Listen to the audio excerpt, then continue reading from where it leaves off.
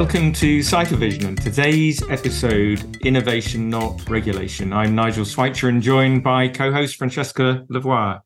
Afternoon, Frankie. Hi, Nigel. How are you?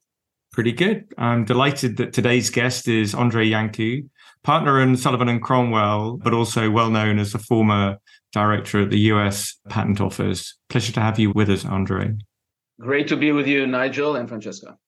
Well, thank you, Andrei, for coming on the Cyphervision podcast with us today. I was hoping we could kick off and find out a little bit more about your time as director of the USPTO and then also what you're currently doing now and the areas of IP that you're really passionate about. Sure. Well, first of all, thank you for having me on. I've been an IP lawyer for most of my professional life. Prior to being a lawyer, I was an engineer building satellites at Hughes Aircraft. But since I became a lawyer, I've been an IP lawyer in primarily patent and trademark litigation, but all sorts of IP counseling. Then I spent time in government. And then when I came out about 2-3 years ago, I went back to my regular practice, mostly IP litigation and broad-based counseling, which includes transaction and international deals and the like. But that has been, and I think will continue to be, my passion and my profession. Great. Well, thank you very much for that. And I think what we would like to do now is zone in on your views around the importance of patents. Why do we need to have strong IP rights? In a free market economy, people get to make business decisions based on economic considerations. And in a free market economy, such as in the United States, Western Europe, and the like, it is, in my view, not possible to have innovation at scale without a robust system of intellectual property rights. So why is that? Well, innovation, by definition, is risky. By definition, you are creating something new, and you do not know if it's going to work. And as a matter of fact, the vast majority of new things, new inventions, do not work. And on top of that, not only is it risky, it is costly to make new things, to experiment, to bring them to market, to create factories around the new technology and move it from the lab to the market. It costs on average $2.5 billion to bring a new drug to the market when you take into consideration the research and development, the regulatory clinical studies, and the like. And then in addition, it is easily replicable, usually, when successful. So for those individuals and companies that were willing to take the risk and make that investment and actually succeeded and brought something to market, there has to be some form of protection in order for their technology not to be appropriated immediately once upon introduced, because if that's the case, then nobody's going to make the investment and take the risks necessary. So that is what intellectual property laws are about. The second thing I would point out is that not only does intellectual property rights incentivize and protect innovation, it also facilitates the transfer of innovation and the collaboration surrounding innovation between companies. Without the rule of law and the protections provided by the IP system, it would be very difficult for competitors or for other companies to work with each other and transfer their technology and knowledge from one to the other to collaborate to bring new technology to the market at even bigger scale. Intellectual property, patents in particular, are the currency of innovation. It allows the trade and the transactions once it's been created. And that is extremely important and useful as well. And I love the way you refer to it as the currency of innovation, and thinking about that currency of innovation and the rule of law. Maybe we can focus in on some of the bills that are pending in the US Congress now. Is that advancing the rule of law in terms of protecting and strengthening IP rights? Well, there are some bills that are pending in the US Congress that I think are advancing the rule of law and strengthening the IP system. There are some others contemplated or passed bills that have gone the opposite direction. There is always a push and pull, but currently There are a couple of major bills in the US that I think would go a long way to strengthening the US IP system.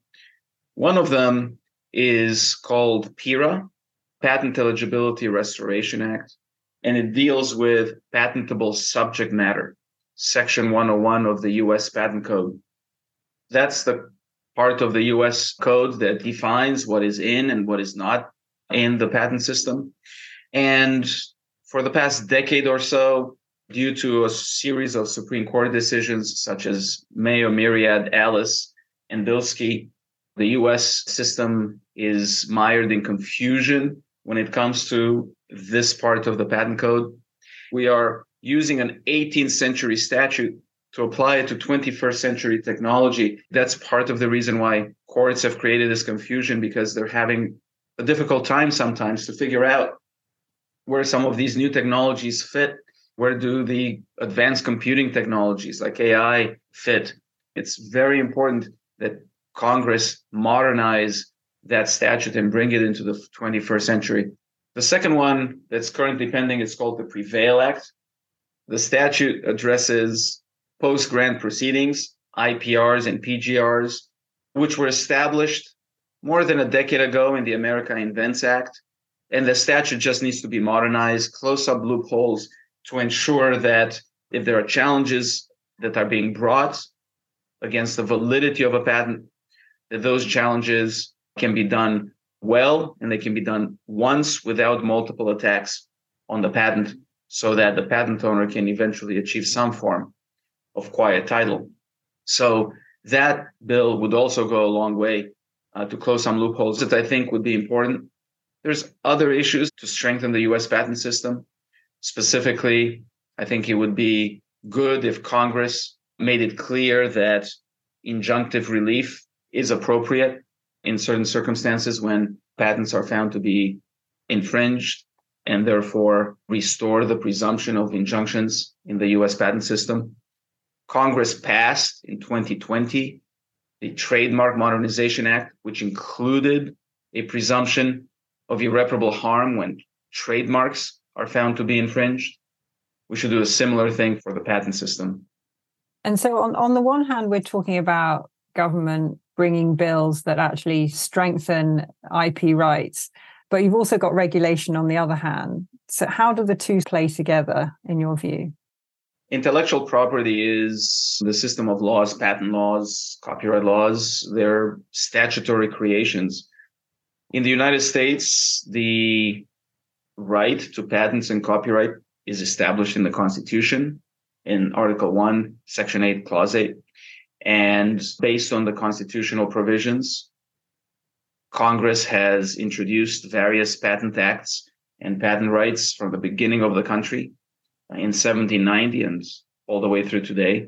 So it's a creature of statute. If we're going to have robust laws, reliable laws that folks can believe in and can build businesses around, then it's up to Congress to legislate on some of these important issues. If Congress abdicates its responsibility to legislate, such as on Section 101 of the Patent Code, well, courts step in, the administration steps in, and they have to do the best they can without appropriate legislation. That's why I think it's really important for Congress to modernize some of these statutes. And that would unleash the force of American innovation, where investment dollars and inventor energies can be brought to full bear in order for us to generate the innovation necessary to compete in the 21st century. I mean, just pulling out one very specific point post-COVID, there was a lot of discussion at the time about whether waivers or compulsory licensing should be implemented to allegedly encourage innovation. Do you regard that to be an appropriate check and balance for strong patents or good innovation, or is that counterproductive? It's counterproductive, Nigel, and entirely misguided. If you waive intellectual property rights, you almost certainly will create less innovation. As I mentioned, it's really expensive, risky to create new technology.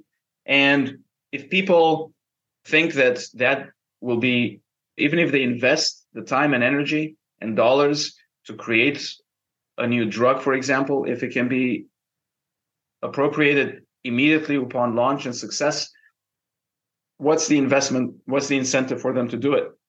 Take COVID therapeutics as a very real example. The WTO, the World Trade Organization, agreed about a year ago to waive patents with respect to COVID-19 vaccines. There's no evidence since then that that's made an iota worth of difference in the manufacture and distribution of vaccines around the world. Now, a year later, they're contemplating waiving patents for COVID-19 therapeutics, drugs that would treat the infection once somebody has the disease. We certainly would like to have more of those drugs. Companies should be encouraged to invest more, not less, in coming up with new drugs that treat COVID. As I said, it costs billions of dollars to bring such a new technology to the market. Think about this. What company, what CEO is going to decide to invest those billions to develop this new therapeutic, knowing ahead of time that if successful, it can immediately be copied and profitability will go to next to nothing? It will categorically have a disastrous effect on that immediate technology that they actually purport that they want to encourage. It will have the exact opposite effect. More importantly, it will shake the confidence of all investors in all areas of technology, that if some government or collection of governments decide that their technology is in the midst of an emergency of sorts and that their IP rights can be waived ex post facto, and if that confidence is shaken, it will have a depressive effect with respect to the investment in these advanced and risky technologies. And this is not a hypothetical. Already, for example, folks at the WTO have been saying that climate change technologies, we should be waiving IP rights there because climate change is a worldwide emergency. And whatever you think about climate change, if you really want to help with new technologies to address climate change, you need to increase the protection and the ability to rely on intellectual property rights, not threaten people that if they are successful after a huge investment, that actually their IP rights will be taken away. And Andrei, if you take that almost to the next stage, if IP rights are weakened, there's less innovation in whether it's climate change or drug development, that effectively ends up having an impact on human lives. Correct. Fewer innovations are being brought to the market and fewer people benefit. Drugs is a very good example of that, right? I mean, life-saving medicines, there's so much need for more drugs to address more diseases, not fewer. And if you're not incentivizing that investment and that activity, you're going to have fewer treatments, fewer cures, and less ability to help patients. Another aspect is, frankly, national in nature. If a particular country does not incentivize its own population to invent, then that capital will fly to countries that do. And other countries, undeterred, they will invest in their own innovation and they will take the leading role in the technologies of the future. And the reality is, the West is facing this right now. The free market economies are in competition with China and others with respect to the technologies of the future, whether it's AI, quantum computing, autonomous vehicles, biotechnology, and the like. And 5G, 6G is another example, and other forms of telecom. And if the free market economies do not incentivize their companies to invest at the maximum of their ability in these risky technologies, then the field will be ceded to others. And from that perspective, weakening the IP system also is detrimental. We've strayed outside the US, which I think is a good thing to sort of understand what's happening in the geopolitical landscape. China's massively growing in terms of IP. How should the US be thinking about that? I think the US should be of two minds vis-a-vis China and IP. First, we should make sure that we impress upon China to stop stealing intellectual property. The OECD estimates that something like 85% of counterfeit goods in the international market comes from China and its territories. That's just got to stop. Second, China has become an innovation powerhouse, and it continues to grow through its universities and innovative companies within its territory. With that in mind, and if it's done legitimately without stealing IP, that's good for humanity. The more innovation for humanity, the better. And frankly, healthy competition between companies and between nations when it comes to innovation, also good for humanity because it encourages more creativity and more innovation brought to the market. But having recognized that the Chinese are very focused on leading in some areas of technology of the future, such as artificial intelligence, telecom, quantum computing, and the like. Recognizing that, the US and its allies need to bear down to make sure that they do everything they can to increase innovation domestically. There's other things to do in free market economies to make sure that we maximize our innovation output, such as investment in research and development. So that's why I say that I think there's two prongs to the way we approach IP in China. One is to encourage them to stop IP theft, but the other one is inward looking, and it's even more important, in my opinion, to make sure that we maximize our innovation capability. And just thinking about maximizing that innovation, are we doing enough in terms of making sure that our innovators come from minority backgrounds and diverse communities? Yeah, so Francesca, that's a really important point because in the United States, at least, and I think this is true in UK and Europe as well, innovation is highly concentrated. And if we really want to maximize the innovation output, we need to enable all sectors of our economy to contribute to the innovation economy. So in the United States, for example, innovation is concentrated geographically, demographically, and economically. So most of innovation, most of patents in the United States are generated by inventors in a few cities. You can count on one hand on the coasts of the United States. Vast swaths of the United States do not participate in a significant way. And then innovation in the United States is highly concentrated demographically. For example, only 12 or 13% of inventors named on US patents are women in today's world. The percentages are even lower for racial minorities, probably in the single digits. So what that means is that there are many, many Americans who do not participate in the innovation economy, and that's a shame. And we just will not be able to compete at the level we need to if that continues. So governments, industry, and academia need to come together, really, but each on their own, too. They need to do everything they can to bring more people into the innovation economy. And we know of your work at the USPTO, which is being continued by Director Vidal, who's also been on this podcast. But what do you see in your current activities that is being effective to bring about change? Every little bit helps. Every little bit matters. But frankly, it needs to come to the most local levels. Universities need to figure out themselves. How do they bring in new students into STEM programs? They need to work with lower grades like high schools and middle schools to cultivate kids who are interested in STEM and then make sure that they get into university programs and make sure that they graduate a more diverse field of engineers and scientists. And then companies, each one company individually needs to have a plan.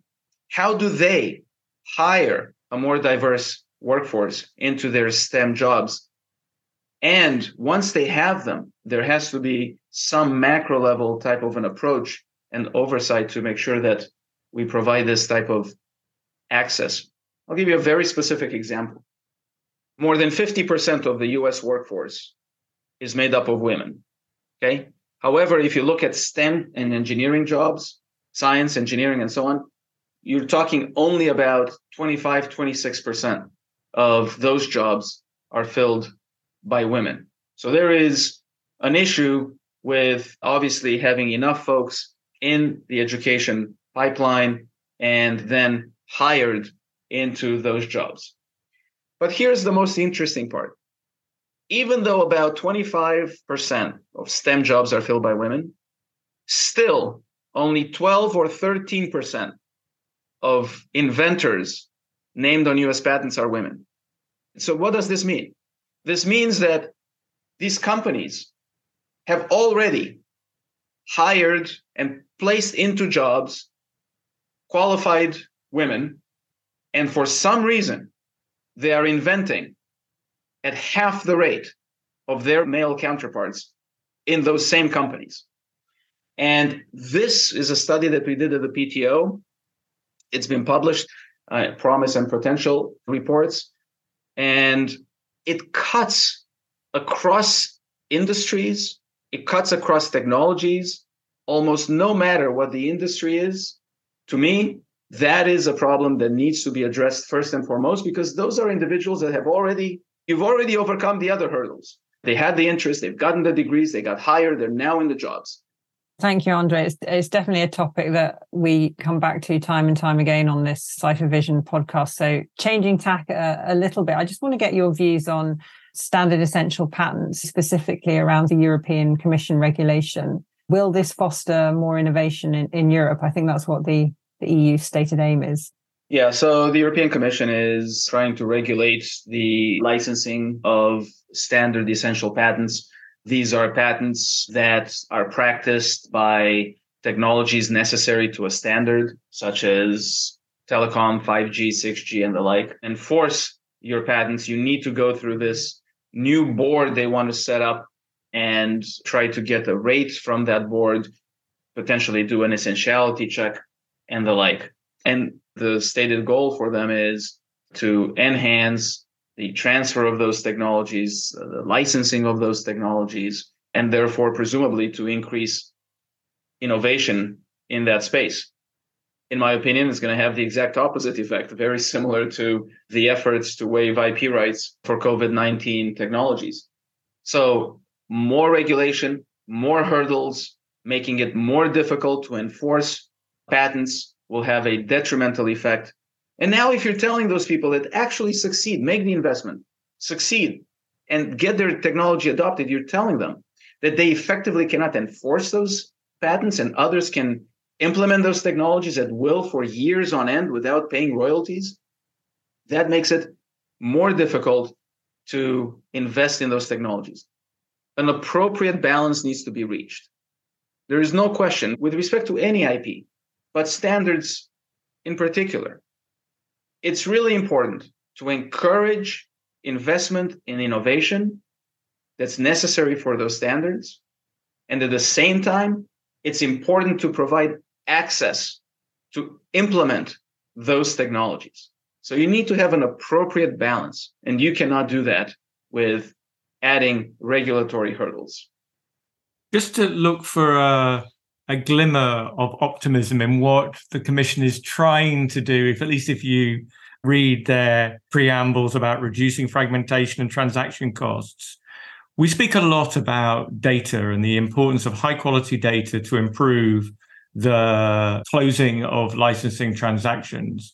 Do you see positive steps in Europe about making people be clearer about which of their patents are essential, as opposed to the huge mismatch there is at the moment between declared patents and essential patents?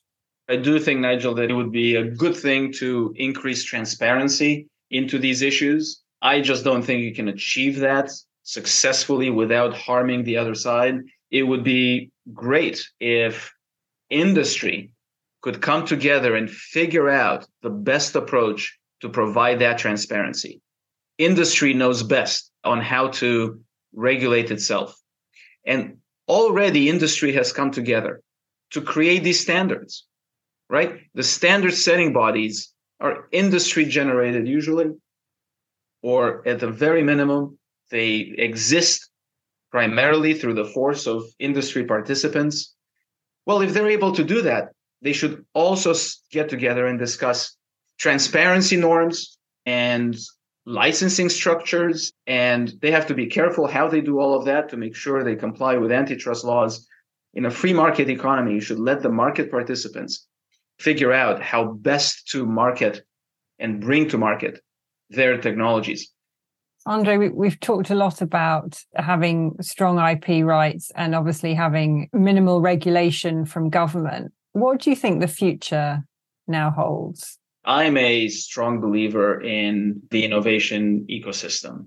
I think human beings naturally are inclined to create, and humans will, if not inhibited, will be creative. And having a robust system of intellectual property laws, having a robust rule of law that people can rely on, I think that will go a long way to maximize the creativity of human beings. I'm very optimistic because at every turn since the first industrial revolution, innovators have broken through in country after country around the world. And look where we are now. We are creating more innovation now than ever before. And next year, I'm certain that the world will create even more innovation than in any other year before then. I get the pleasure, Andrei, of asking you the really difficult question. We've had a very broad-ranging conversation, but what would you say your Cypher vision, your key takeaway for listeners would be? Look, I think people need to focus on the importance of the intellectual property ecosystem to the innovation economy. Everybody needs to realize that innovation and IP are inextricably linked. And you cannot have a strong innovation economy without a robust intellectual property ecosystem. Once we understand the connection of those two things, the importance of the rule of law to the investment in innovation and to the innovation and creativity in itself, once we understand that connection, I think everything else falls into place of 100 years. You often hear the aphorism that the only constant is change. In the world of patents, this change comes from all directions: pandemics, geopolitics, connectivity, standard essential patents, and disruptive technologies such as AI, quantum computing, and the biotechnology revolution. So the big question is, how should governments and regulators react? Move too quickly, you risk fixing something that's not broken, and with unintended consequences. But without someone at the helm, there is a risk that a patent system developed for the first industrial revolution simply can't cope with today's pace and quantity of innovation. Thank you, Andrei, for sharing your perspectives and for the reminder that patents are property and that strong patents are essential to encourage investment in technology and collaboration between both companies and countries. Thank you, Andrei, for the conversation. Thank you. Great to be with you. Thank you for tuning into the Cypher Vision podcast series. Please continue the conversation on social using #CypherVision and share your thoughts about today's episode on innovation, not regulation.